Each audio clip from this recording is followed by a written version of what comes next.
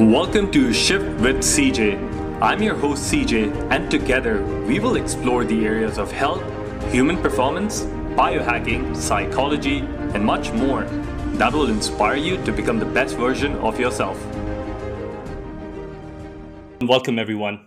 So, I have a question for you. What does it take to be a leader? Most of us can imagine ourselves becoming a good leader, but do you know that there's a host of factors based on science and learning that can make you better at becoming a leader? So then, becoming a leader can help you in all aspects of your life, such as your career, your financial status, and even your relationships. And what has happened in the aftermath of this pandemic is that there are more people right now who are rising up to become leaders by getting a new position in a company or just by starting their own business. And this is why today I have brought on someone really special who knows a little bit about leadership.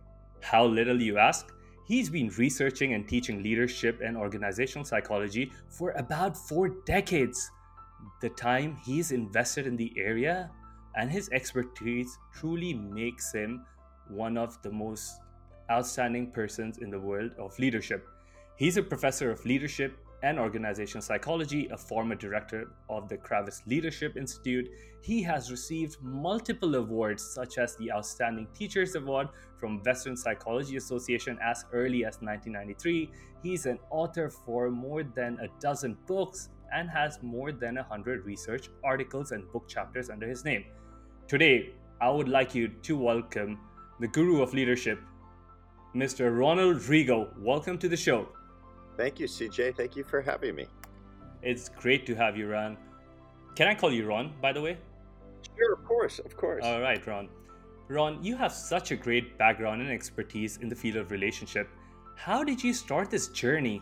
Were you a great leader and you wanted to share with people what you already knew? Or did you want to improve your own leadership skills and soon found out that now you're an expert? So let's tell the world about it. Tell me about your journey. Yeah, so I never started out in a leadership position. I was a researcher, a psychologist, a faculty member, and I was studying actually relationships. I was studying the role that emotions play in relationships, in particular nonverbal communication or body language. And that sort of led me to looking at relationships more broadly.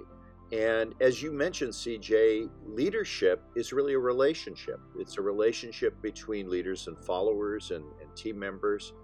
And so I started studying leadership and realized that it's a very, very complex relationship and it's very fascinating. And so that's really what led me to the study of leadership. Now, in terms of my own leader development, I never thought much about myself as a leader until I took the position as director of a leadership institute. And it was actually someone else came up to me and said, well, what's your leadership style? And I thought for a minute and I thought, wait a minute, am I a leader? And then it was like a transformative experience when someone else sort of pointed out that I was in a leadership position. And I thought, I better practice what I preach. I better try to become the best leader that I can possibly be. And so that's kind of my journey. And since that time, I've continued to do research on leadership, but I've thought about my own leadership abilities, capacity. And one of the things that I really believe is that leaders need to be good people, good persons first. And so whenever I work on myself and my own development, I just think of it in terms of being a good person. But when I'm in a leadership role, also being a good leader. Okay, that sounds great. Um, Oftentimes we start on a journey and then people normally look at us and they tell us and appreciate some of the qualities about us, and that sometimes lets us start another journey, and that is pretty much what happened to you. But you've been doing this for the last 4 decades. But let me ask you, how has leadership or the education and the science around leadership changed just in the last decade? Yeah, so the big change is that we know a lot more about leadership than we used to. So that's one major accomplishment. There are a lot of people who are studying leadership in a very, very sort of serious, using the scientific method. But I think the big change that's happened in the last decade is not so much a focus on leaders in the kind of traditional way. We think about the great leaders, the leaders of nations, or the leaders of social movements, the very visible people, right? The Gandhis, the Churchills, Hmm. those kind of folks. But more and more in the last decade, we started looking at the role that followers play in co-creating, working with leaders to create leadership. And part of that is that process of when people who are really in the follower role step up and become leaders themselves.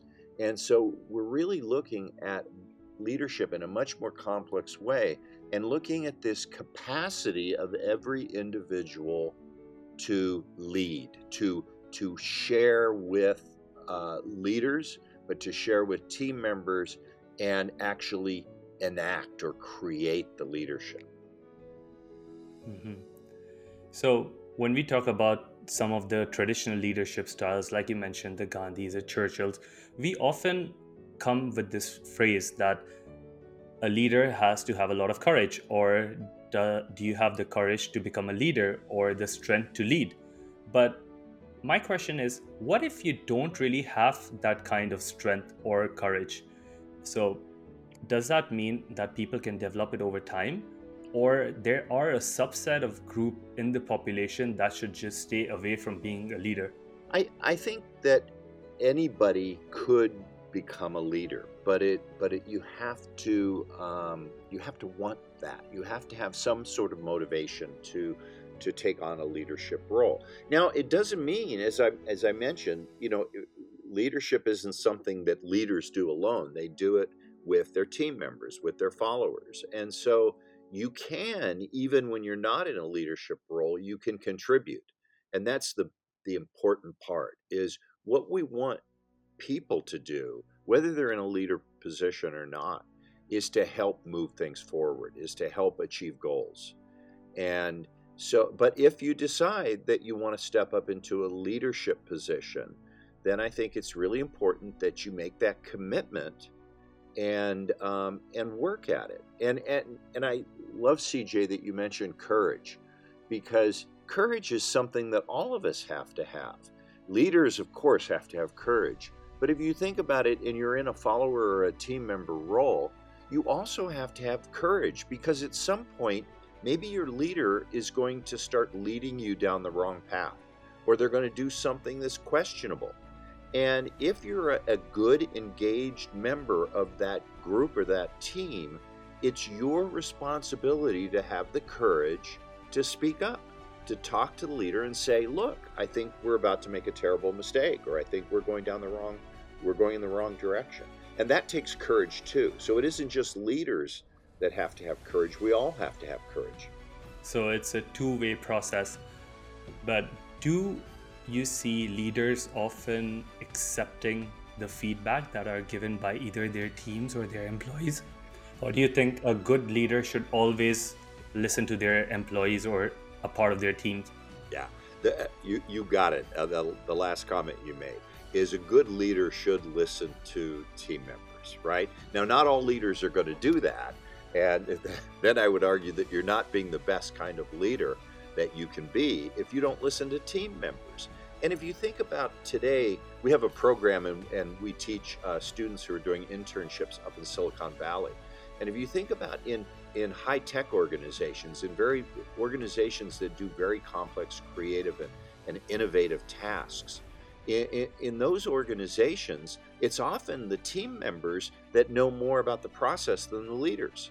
And so if you don't listen to your team members, you're really shortchanging the whole group, in that there are great ideas that are there in the team members, lots of potential innovation. So it really is important.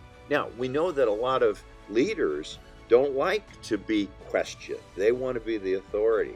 But I would argue that the very best leaders have a sort of, one of the things they talk about is humility, is that they have the capacity to listen to what others tell them, whether they be their subordinates, their followers, or whether they just be peers, but to listen to those people and take in what they say, assess it, and say and think, is there something valuable here that will make me a better leader and will make our group or our team or our organization better in the process?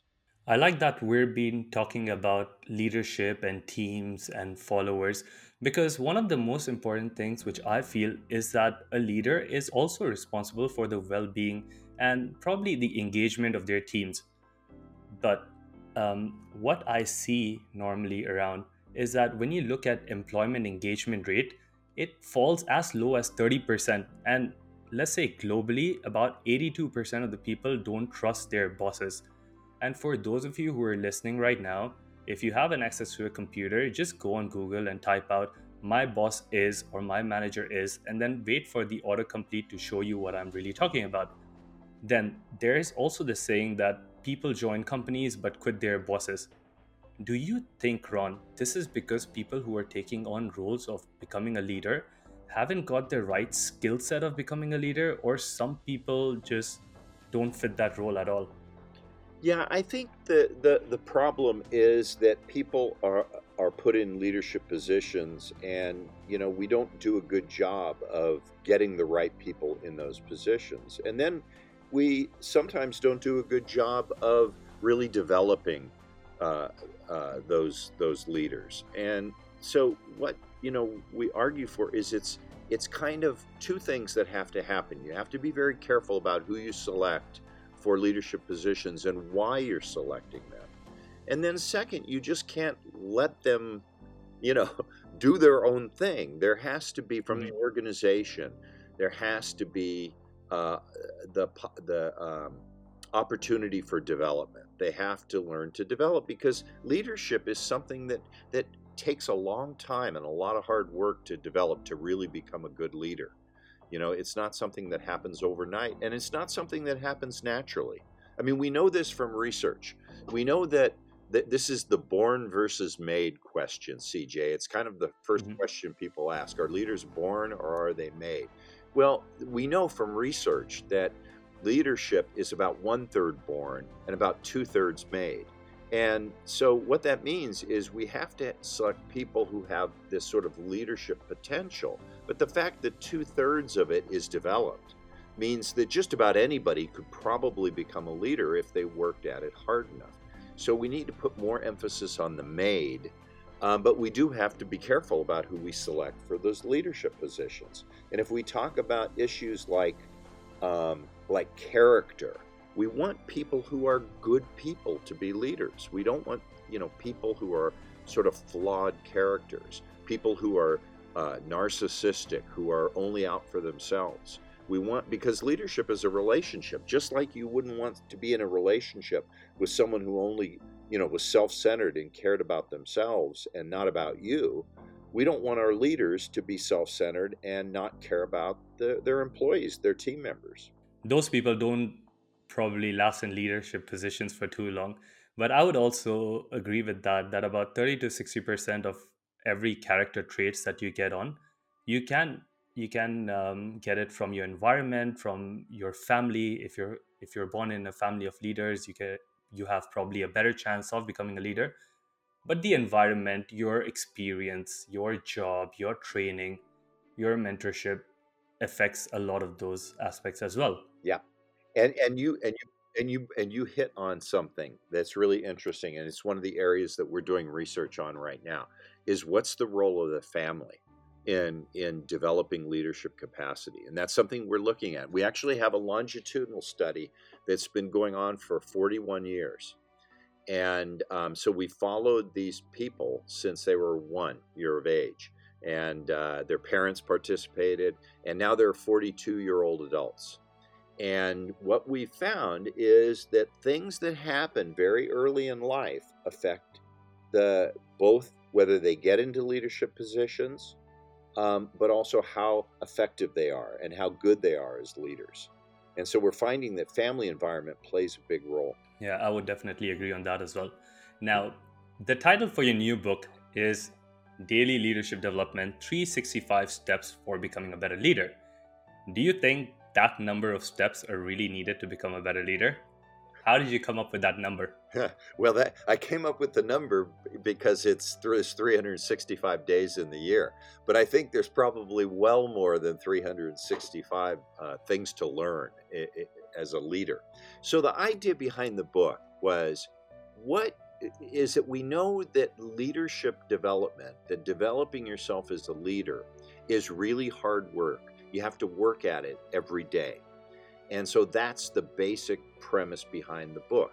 So think about this: if you're trying to get healthy and exercise and work out, you want to do it on a regular basis. I mean, maybe not every day, but at least several times a week, right?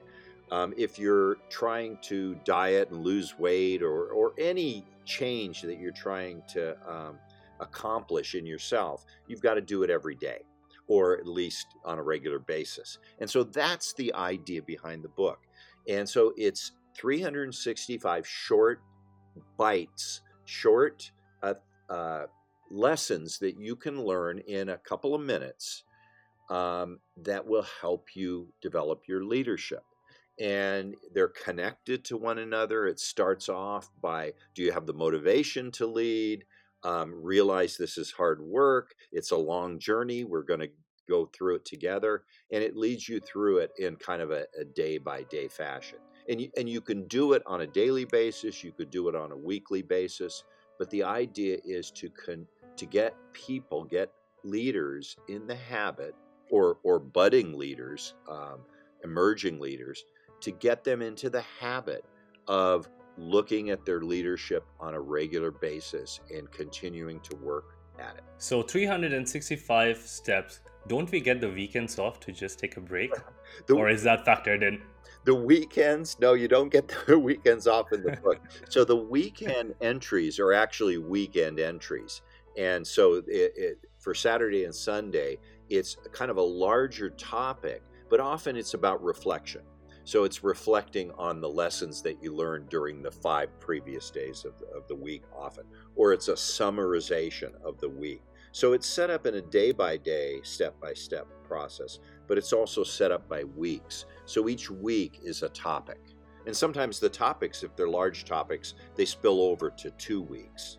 So if you really want to learn to be a good and ethical leader, that's a 2 week topic, right? If you want to learn a smaller skill set, then that's usually a week-long topic, or maybe even a day-long topic. Now, what I liked about the title of your book and why I asked you that question was that you have broken it down day by day. And what that also translates to is making little by little progression over a long period of time. Whenever I consult with people and if I am coaching people on health and wellness, I simply tell them that you don't have to put all of your effort at once, but I rather would like to see 1% of effort. I would like to see anyone getting 1% better every day. Now, I know that number sounds low, but think about it. If you can get 1% better every day for 1 year, you're going to be ending up being 37 times better by the time you're done.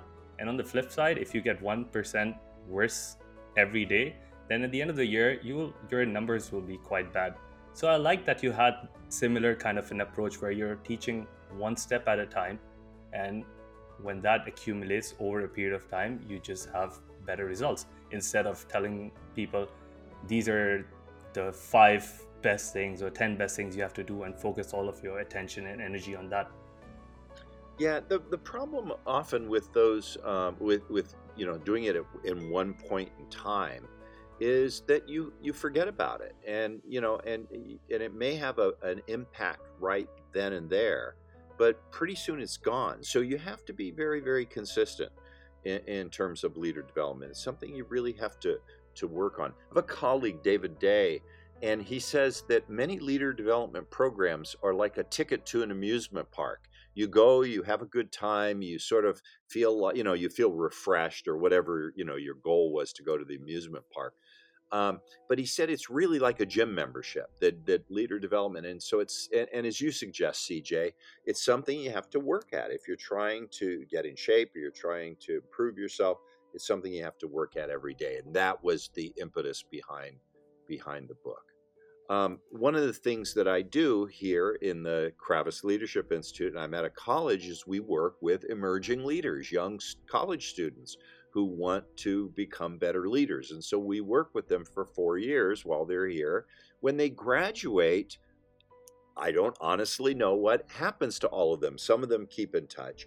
But I wrote the book really for my students, partly, so that they could continue the kind of intense development we've done in our Leadership Institute when they graduate, when they go on. And the idea of the book is to sort of keep it by your nightstand, so that when you wake up in the morning, you read one day entry and you think about it, or you engage in the task.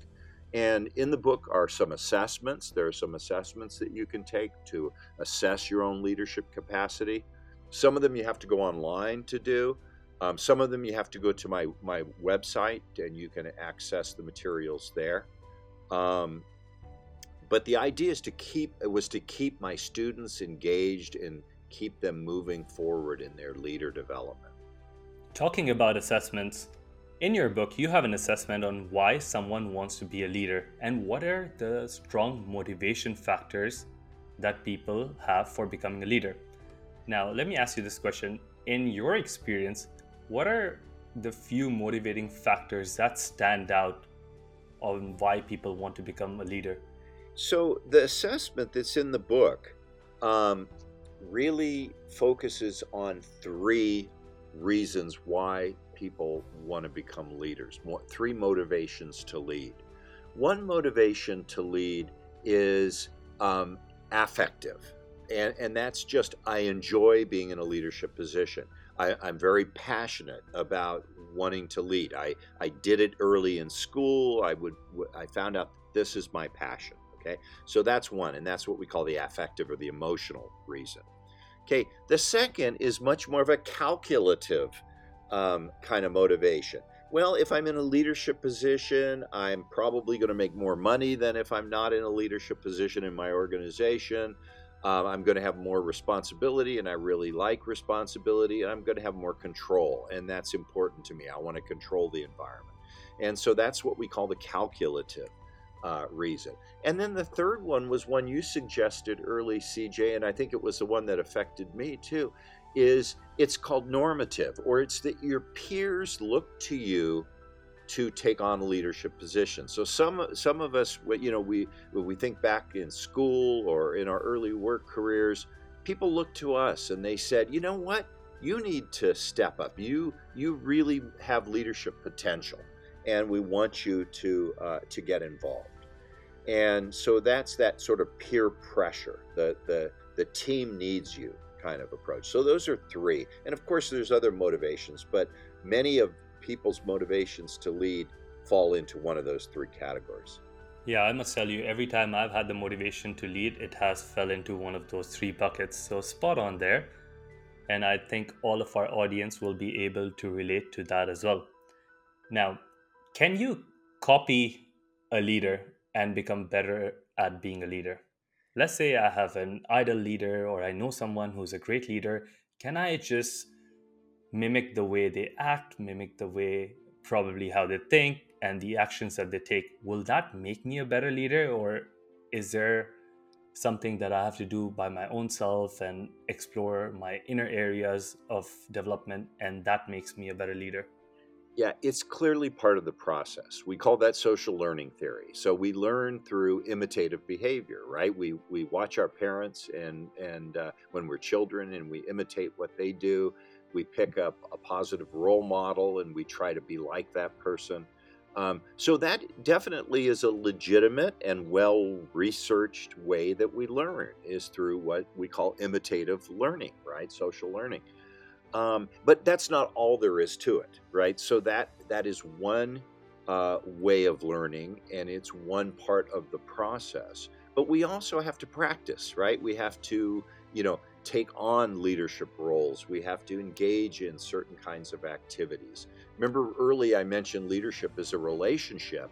And if there's only one thing that you want to work on to become a better leader, leaders have to communicate. And communication is very complex, but if you can become a better communicator, you are increasing your leadership potential. So there's actually an entry in the book that says, well, if you can only do one thing, then communication is that one thing. Improve your ability to communicate. But then it goes on and gives you a couple of weeks on how to break down communication skills and how to work on those communication skills so that you can become a better emotional communicator. You can become a better communicator in the leader-follower relationship. You can become better at public speaking. All those kinds of ways that leaders need to be effective communicators. That's a great point there. And everyone who's listening to this, I would like you to take a note that communication is perhaps one of the most important things when it comes to being an effective leader. If you cannot communicate to your team, to your followers, or to anyone else, even to your customers, chances are things aren't going to work out for you. So invest time in learning how to communicate with others, being better at communication, and you will see better results in your life. Now, Ron, have you tried or have you seen any research with neurofeedback? On neural feedback? Yeah, on neurofeedback. Yeah, there's quite a bit on neural feedback. And actually, a good friend of mine, Richard Boyatzis, is doing a lot of work on neuroscience and leadership. And we know that these things are all connected, right? And so there is the sort of neurology behind this. And that's there. And I do try to talk about kind of what's the underlying theory, what's the underlying principles. So if you read Daily Leadership Development, if you read the book, you're not just going to learn how to do it, but you're going to learn what's underneath it, what the theory is, why this works and that doesn't work, right? And so that's part of the idea. So related, if you get through Daily Leadership Development and you take it seriously and you work at it, you won't just become a better leader, you'll become a much more knowledgeable leader. And you'll understand the whys behind the what of what you're doing. And so that's critically important. So there is talk about, why does this work? And why does something else not work? And what's the underlying mental processes? And what's the neurological processes? So that's all in there. Okay, perfect. And when we think about the perfect leader or the ideal leader, at least for me, I can imagine a leader being confident and less stressed or more resilient in tough times. Now, do you think leaders have to have a low stress profile or should be less stressed than people around them? Well, leaders have more responsibility often than the people around them. And so they do have to develop the capacity to deal with that. And there's a week on dealing with stress. There's a week on staying fit, right? So leaders need to have strength, right? I mean, they have to be resilient. And so all of those topics are in there. So what the book kind of does is it's supposed to be a year, but it's also kind of your life. The idea is that you can go back to it. And so like later in the book, I talk about things like leadership legacy. What kind of legacy are you going to leave behind as you end your leadership career? Now, if you're a new leader, you're going to read that, you're going to put that away, put that in the back of your mind, and then return to it later on. But the idea is that this is a process that's going to remain with you throughout your whole life. Let me ask you this. Do you get stressed? Of course, I get stressed. I think we all get stressed. And one of the things that I've tried to work on is how to manage stress. And and I'm a psychologist, so I get access to the research, to the latest research. I have colleagues who are experts in stress. And actually, at one point in time, I worked on a stress project, and I found that coping with stress was extremely complex, and I went in a different direction. But I do spend time trying to deal with stress, and so I have my own techniques. I know a little bit about what works and what doesn't work. Oh no, Ron, you're disappointing me. I thought leaders have that superpower that everyone talks about that they don't get stressed. Well, at least all the employees think that their leaders don't get stressed.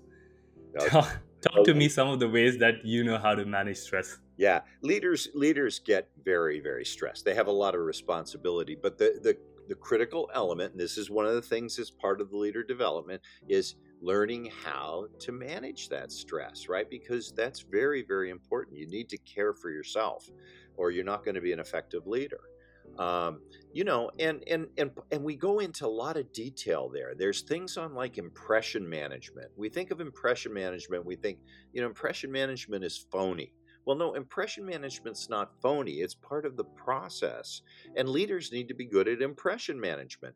So imagine there's a catastrophe, right? The building's on fire, and I'm the leader. I've got to lead everybody out of the building. Well, I'm just as afraid as everybody else, right?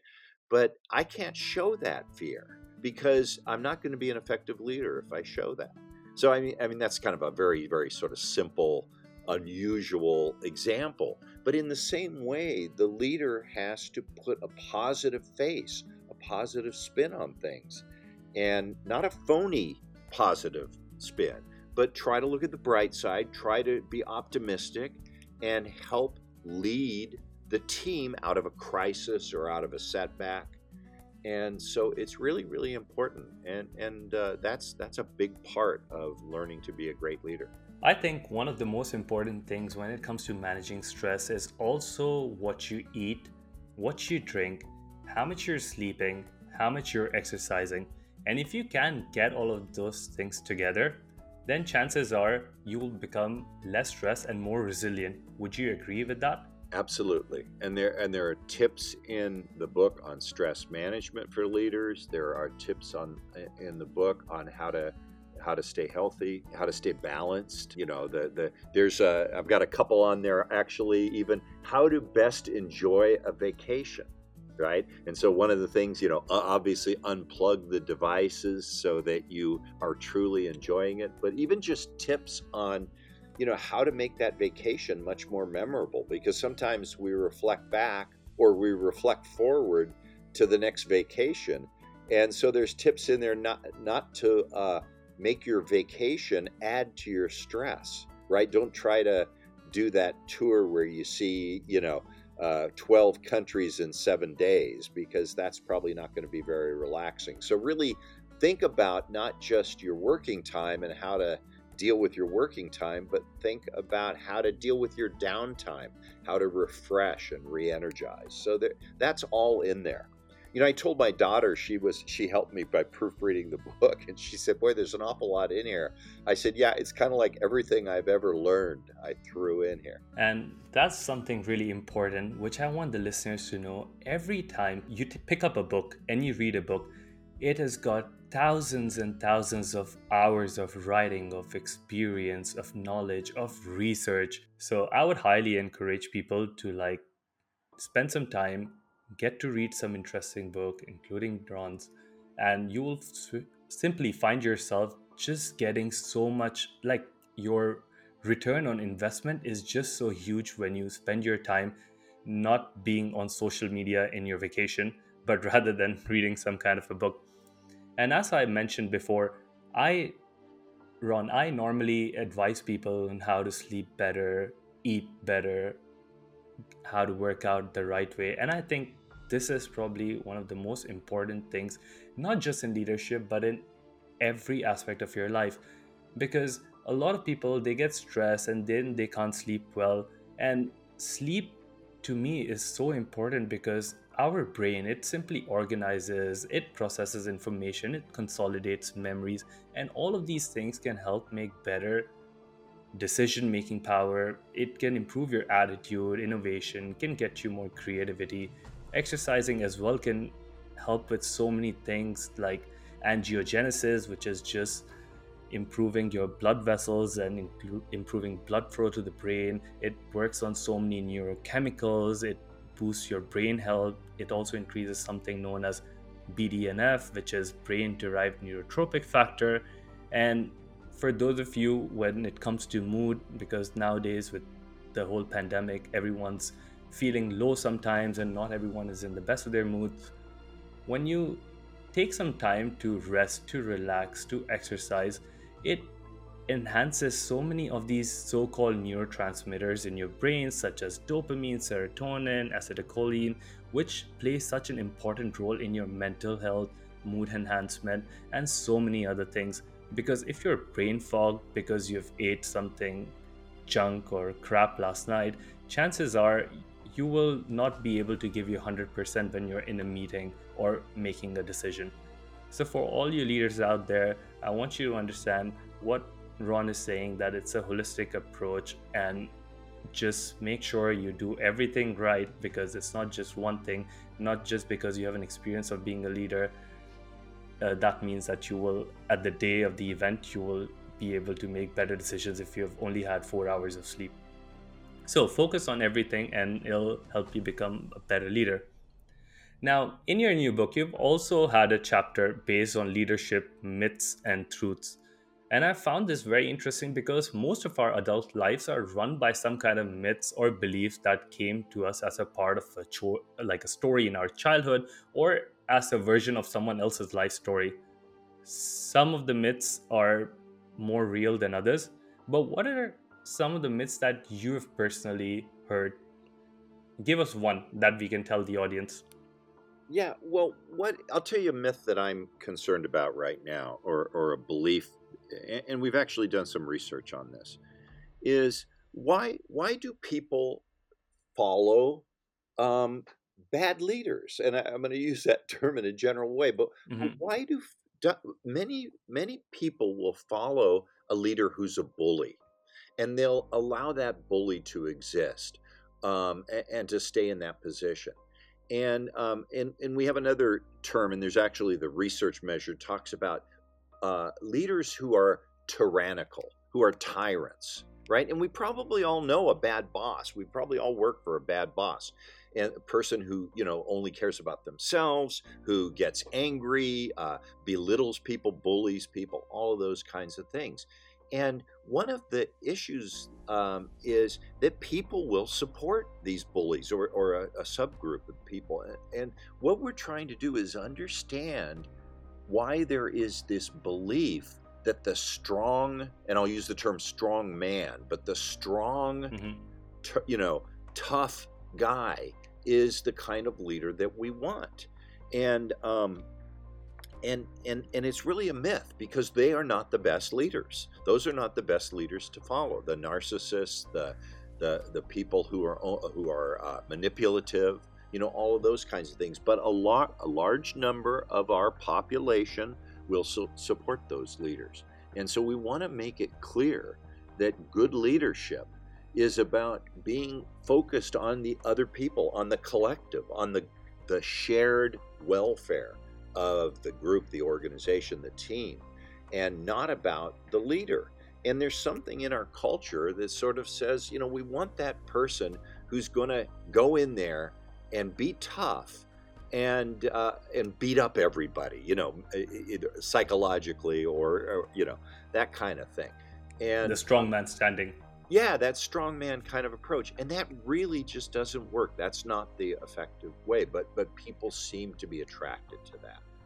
And so that's one of the myths. The other myth is the born versus made that we talked about. Well, that's a very, very sort of common myth. Well, I wasn't born to be a leader, or I just don't have leader abilities. And that's nonsense, because we know that 2/3 of it at least is made. And so anybody can increase and improve their leadership capacity.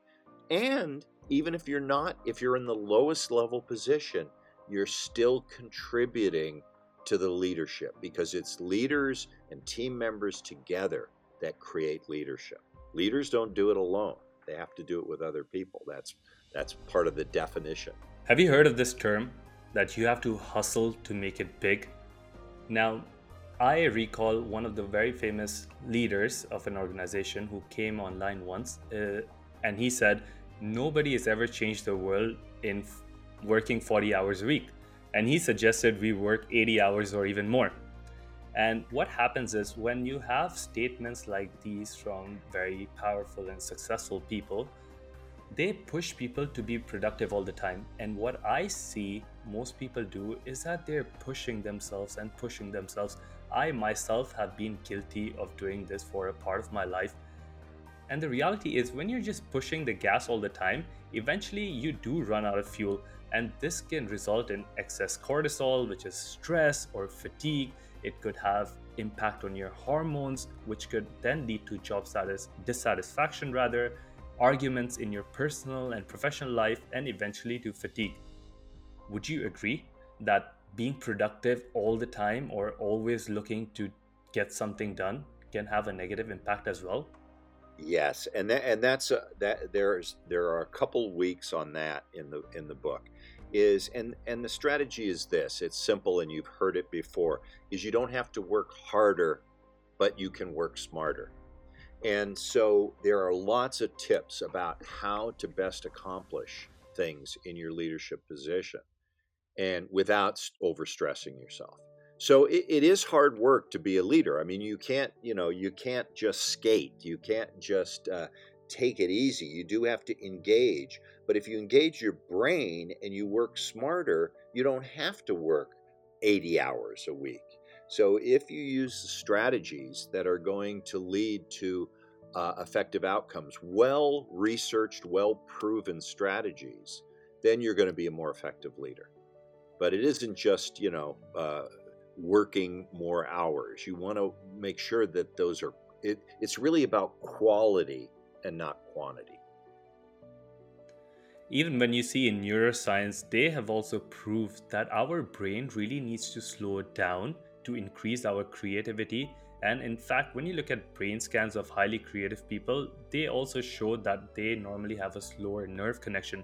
So, what I'm trying to point out to the audience here is that if you're always trying to work extra hard and just not taking a break, chances are you aren't going to reach to that aha moment, or the moment where you can actually get something creative or something more accomplishing done. Yeah. And a lot of times what happens with leaders, and this is, I see this with our first year students, right? They're 18 years old. And when we ask them about leadership, they say, well, the leader is the person who gets the things done. And right away, I know that's wrong. I know that they're on the wrong path, because it isn't the leader that gets things done. The leader has to know how to work with followers, work with team members, and together get things accomplished. Because if you try to do it all yourself, you're going to lead yourself into the situation that you just mentioned, CJ. You're going to overwork yourself. And so a big part, probably one of the most complex and difficult skills for leaders to learn, is how to delegate effectively. How do you delegate? How do you give some of the responsibility and some of the load to the people you're leading? But when you delegate, you need to not just dump the work on them. You need to monitor it. You need to nurture them. And the idea of delegation is to help the follower, the person that you're delegating to, help them to develop their own capacity to lead, so that you're developing them as you're getting them to share your workload, so that you're not so stressed.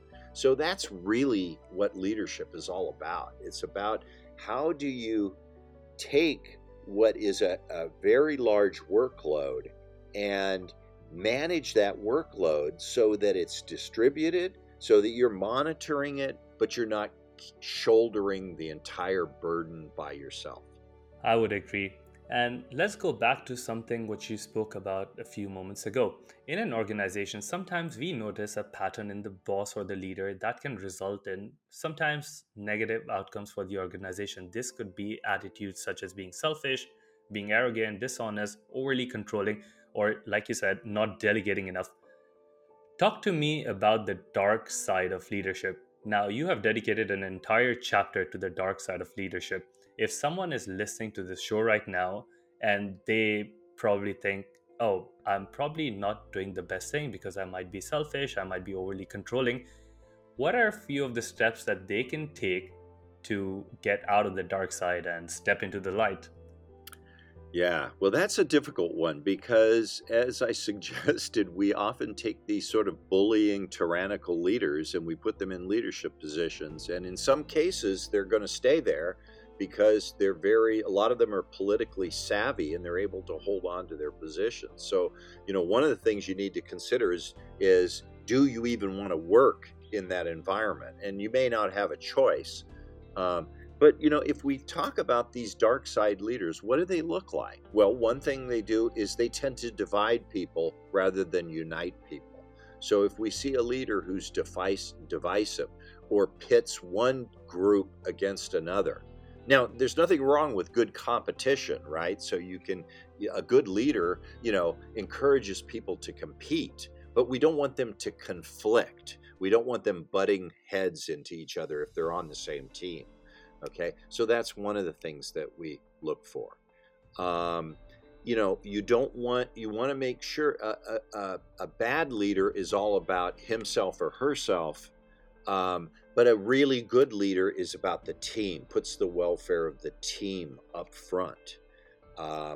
So I have my steps for how to be a good leader, and so the first is you want to get things accomplished. You want to be effective, but you don't want to do it by stressing out your team.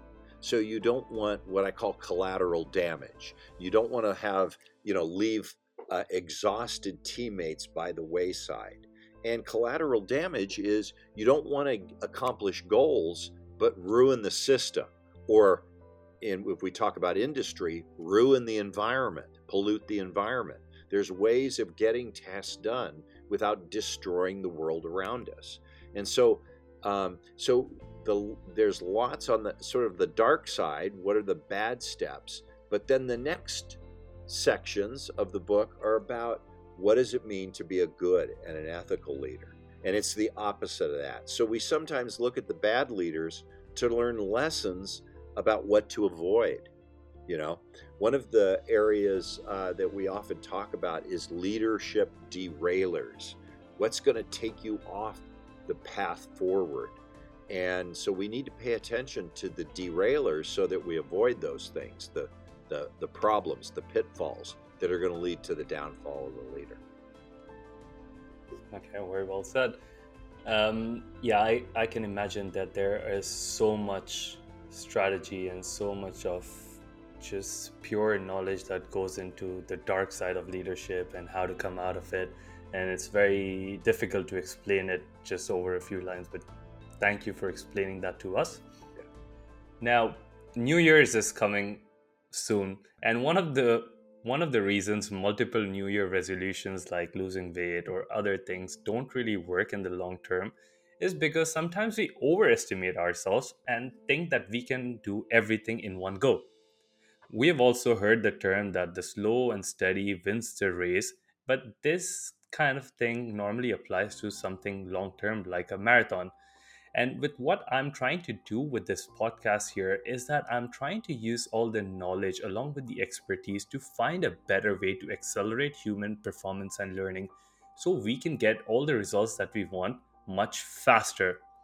So, if you were, let's say, supposed to biohack the wisdom of your book without understanding all the 365 steps, what are the top 3 steps that you would like to give our audience today? Well, let me talk about one step that is related to what you just talked about, and that's goal setting. Effective goal setting. And goal setting isn't we set some lofty goal, I'm going to become the best leader in the world or whatever. It's done step by step. And there's lots of information on how to do goal setting, right? And how to do it in a particular way. And I even use the analogy of gamers, right? So if you're playing a video game, think about the well-designed games. You don't beat the game all in one seating. You take small steps, you raise yourself a level. And so you want to think about goal setting in that way. Small steps lead to big outcomes over time. And so I'd say that it's really important, if you're going to develop as a leader, to understand how to set goals, just as you suggested, CJ, and do it in a step-by-step fashion that's not going to overwhelm you or discourage you. So you have to do it in an encouraging way. And there's tips in there about that. Second thing, work on communication. And we talked about communication, but let me flip it around and say communication is also about listening, about effective and active listening. And in relationships, we know, where does it break down? When one person doesn't listen very well to the other person. So communication, not just how do you express yourself, but how do you take in other people's messages and process those. And so I would say the second thing is communication. And then I think the third thing that I'm going to emphasize that I think is really important is being a good leader is the same as being a good person. Leaders are just people. And if we want to talk about being the best human being that we can possibly be, it's the same for leaders. Being the best leader is in part being the best person you can be. So character matters, honesty matters, being someone that's trustworthy matters, being somebody who can be counted on. All of those things, those are the kinds of things we want in any person. And so we want to develop those in ourselves when we're in a leadership position. Okay. I hope all of you guys have been taking notes, because these are golden tips. They can get you really far. Now, with this whole pandemic, with COVID, many people, including myself, are now more inclined towards starting a small or medium-sized business, to be fair, mostly over the internet, because with the internet, the ease of doing things are just so easy now. We also see low amounts of entrepreneur failure rate, which stands up about 22.5% of all the businesses that are closing after a year of operation. But what is surprising is that we also see about 60% of the people who really start new businesses are between the age of 40 to 60. Why do you think people are starting successful businesses around that age? And do young people not have a chance of starting successful businesses when you compare to those numbers? No, I think that young people have terrific potential. The problem with young people is that it's hard to succeed. You don't have a lot of wisdom. You don't have a lot of learned experiences, and so it's sometimes harder to succeed. And young entrepreneurs need to stay motivated, because they're going to fail, and all entrepreneurs fail much more than they succeed, and that's part of the entrepreneurial package, right? But I think what happens is young entrepreneurs become more discouraged, and older entrepreneurs are a little more resilient and they understand that you have to take failures and you have to learn from those failures. And that's one thing that entrepreneurs and leaders have in common, is that you learn more from your failures than you do from your successes. I mean, nobody picks apart when they're successful, but when you failed, and you failed in a big way, you do what I call, I borrow this from the military, an after action review. What went wrong? Why did it go wrong? And how can we prevent it from happening again, from failing again? And that's critical to the learning process. And I think young entrepreneurs haven't learned how to learn from the failures. They haven't learned how to turn failures into successes. And probably people with the older, the more experienced people have learned to do that. And so that's why you're seeing that happen. Okay. We globally stand at about 582 million entrepreneurs, which are in the world right now. And now we're reaching a population of around 8 million. Now, do you see that number of entrepreneurs going up in the future? What do you think is going to happen in the next 5 years when it comes to businesses? Do you think there are going to be more businesses coming around, or that trend is going to go reverse? Yeah, well, I think the pandemic is going to really have a big effect. I think a lot of businesses are going to fail, and we're hearing lots about that, and that's very sad. But they're going to fail because of the circumstances and not necessarily through any fault of their own.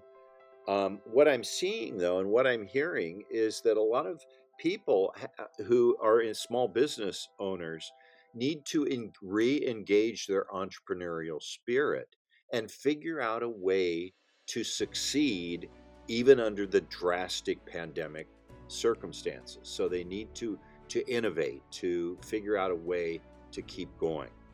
Um, I think what's going to happen though is a lot of businesses are going to close, and that's going to though raise up the opportunity for new entrepreneurs, for new endeavors, new ventures. I also think that, as you suggest, CJ, with the internet and with a lot of the technological advancements, it's much easier today to start a business. And so I think we're going to see a continuing increase in entrepreneurs and in entrepreneurial ventures. So I don't see it slowing down. I see it continuing.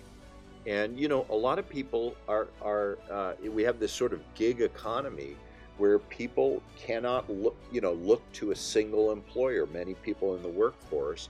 And what they've got to do is they've got to cobble out different part-time employment ventures, and one of those might be an entrepreneurial venture. So they might work for somebody else for part of the time, but then work for themselves in their entrepreneurial business for the rest of the time. And so we're going to see a lot more of that, people splitting their time. Now, when you look at why businesses fail, like you were mentioning, one of the top reasons is because at first there was no need for the product or the service, or the company wasn't able to create the need for the product. Now, let's look at a simple example of a successful company like Apple. There was no requirement. In fact, the market did not even know about the category when Apple first launched the iPad. And at this point, Apple, I think, has sold more than 500 million iPads. The second most reason why people don't succeed is because they aren't able to generate enough funds. And in simple words, that means if you don't have cash for the business, then it goes down. But what is interesting to me is the third most common reason, which is the lack of teamwork and the chemistry between employees, which is another version of saying, I hate going to the office because of my coworkers. Now, I wanted to know your thoughts on that because in your website, you have this downloadable PDF, which is called the least preferred coworker scale. And how did you think of this? Is this a normal problem everywhere? Do you hear about people not being happy with their coworkers, and did that inspire you to make the whole list? Yeah, that's a very common problem. Now that the least preferred coworker measure tells you what your primary motivation is. So it's kind of different.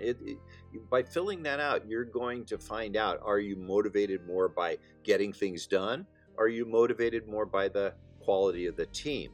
Now, let me go back to what you were talking about, CJ, because you talked about the three reasons. And so the second and third reason, the second was the financial resources, and the third was the team and what we can call team quality. Well, there's lots of research, and actually I have a good friend, and we did some research together on angel investors, venture capital for smaller startups. And what we found was one of the major factors that caused those angel investors, those venture capitalists, to invest in a business was the quality of the leadership team, the quality of the entrepreneurial group. So in other words, if they saw a team that was cohesive, that had a lot of leadership, a lot of motivation in the entire leadership team, they were more likely to invest. So that third reason may be part of the strategy for getting to the second need, which is the financial resources. So if you have a quality team, people are going to invest in you. And I don't know if you're a fan of Shark Tank or whatever, but you often see those investors saying, well, we don't think you guys have got it together. We don't think you guys have thought this out, and you don't have a quality strategy, or you don't seem to, have what it takes to get the job done as a team. And that's really what they're talking about. So all those reasons are very much interconnected.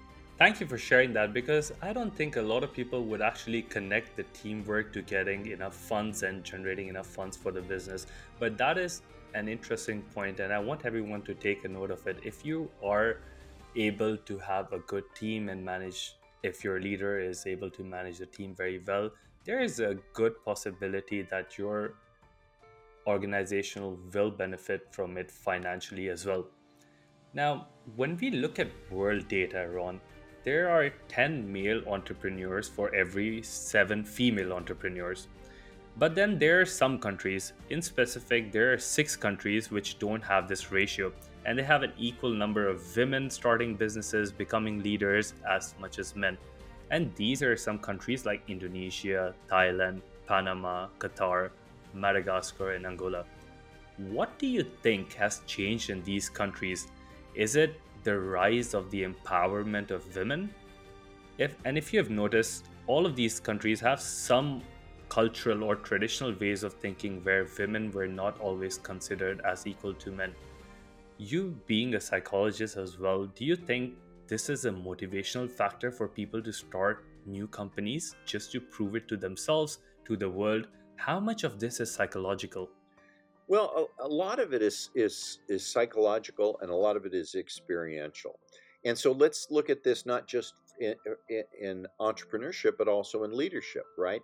So many more leaders, high-level leaders, are men than women. We know that, right? There's been this imbalance, and the same thing with entrepreneurs, as you suggested. But things are changing. Times are changing. Well, what are some of the experiences and the social elements and the psychological elements that women bring to the table? And it's the same in leadership and in entrepreneurship. Is that Remember earlier I mentioned that good leaders need to be concerned about their team members.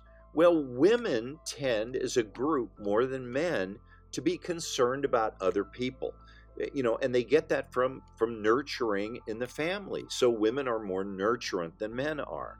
And so if we talk about developing a better team, then we're starting to see the women leaders and the women entrepreneurs being good at keeping that team together, keeping that team satisfied, because they're more focused on them as a group than men. Of course, now it doesn't mean that there aren't men who are very nurturing and women who are not nurturing, but as a group. Now, if you look at micro investments, most of the micro investments are made to women rather than men, because women in very, very small, micro investment put the welfare of the family first. And so they tend to be better at starting a small entrepreneurial business than men for that same reason. So, and those are just a couple of the factors, but there's lots of factors. And clearly there's no inherent thing, psychological, physical, that suggests that women are better or men are better. It's just about doing the right thing and caring for the team, having good ideas, having the motivation and the drive to succeed. All those things are very important. And it doesn't matter whether you're a woman or whether you're a man. We know what the formula for success is. What is the formula for success then? Well, that's the formula for success is, have a good idea, but be flexible enough to, if that idea doesn't pan out, have the drive and the willingness, the motivation to work hard to try to succeed, but also have the resilience to learn from your failures, to bounce back from failures and keep on moving forward, perhaps in a new direction, and keep the team together, keep the team well nourished both psychologically and physically, so that they have the capacity to continue to move forward and do it in the right way where it benefits everyone. And if you follow those basic principles, you're going to be a successful leader, you're going to be a successful entrepreneur. There's an awful lot of overlap between leadership and entrepreneurship. Ron, I highly appreciate the value, the time, the effort, and the wisdom that you have brought to this field and to my show. And I'm sure you have touched on a lot of the listeners' life today. So thank you so much for doing what you do. Lastly, I would like everyone to head over to Ronald's website and check out his new book. What's the best way to reach you, Ronald? Just through your website? Yeah, so I set up a website. It's my name. It's Riggio, RIGGIO, leadership, one word, .org. And it's a website that relies heavily on the book. It has, as you suggested, it has some measures on there, some assessments. But I also put my blog up there. I have a blog with Psychology Today magazine. And so my idea of the book was, let's not just end when you finish the book, but let's stay in touch. And I'll continue to put up additional posts, new leadership development strategies, ideas about leadership, ideas about healthy living, because I also have some of those topics in my blog, and to kind of keep the connection. So definitely, if you're interested in leadership, connect with me. What I'm trying to do here is I've been doing this for more than 40 years, and I'm trying to give back and trying to develop the leadership community more broadly. So one of the things that I did is I published the book in hardcover only because of the idea that this is something that's going to take a lot of wear and tear because you're supposed to keep it with you. And it's available at Barnes & Noble, not Amazon. Amazon, you can get the ebook version, but if you want the hard book, you got to go to barnesandnoble.com. And the reason is because Barnes & Noble let me sell it at a much lower rate than I would have from any other publisher. So it's a very thick book, but it's $23.95 in hardcover. And I kept the ebook on Amazon low purposely. It's $9.95, which is the kind of minimum you can have, because I want to get this out there. I don't want to make money off this. I want to make leaders out of this. So Barnes & Noble for the book, riggioleadership.org for my website. But if you want the ebook, if you want that version, go to Amazon. Okay, you heard it from the man itself. Go to barnesandnoble.com, check out his blog, check out the new book. There is tons and tons of value on what you can learn from his 40 years plus of experience. And this is me, CJ, signing out from Shift with CJ. You guys have a good day ahead of you. Your time and presence with us through this podcast is highly appreciated. If you want to learn more, then head over to our website, www.shiftwithcj.com.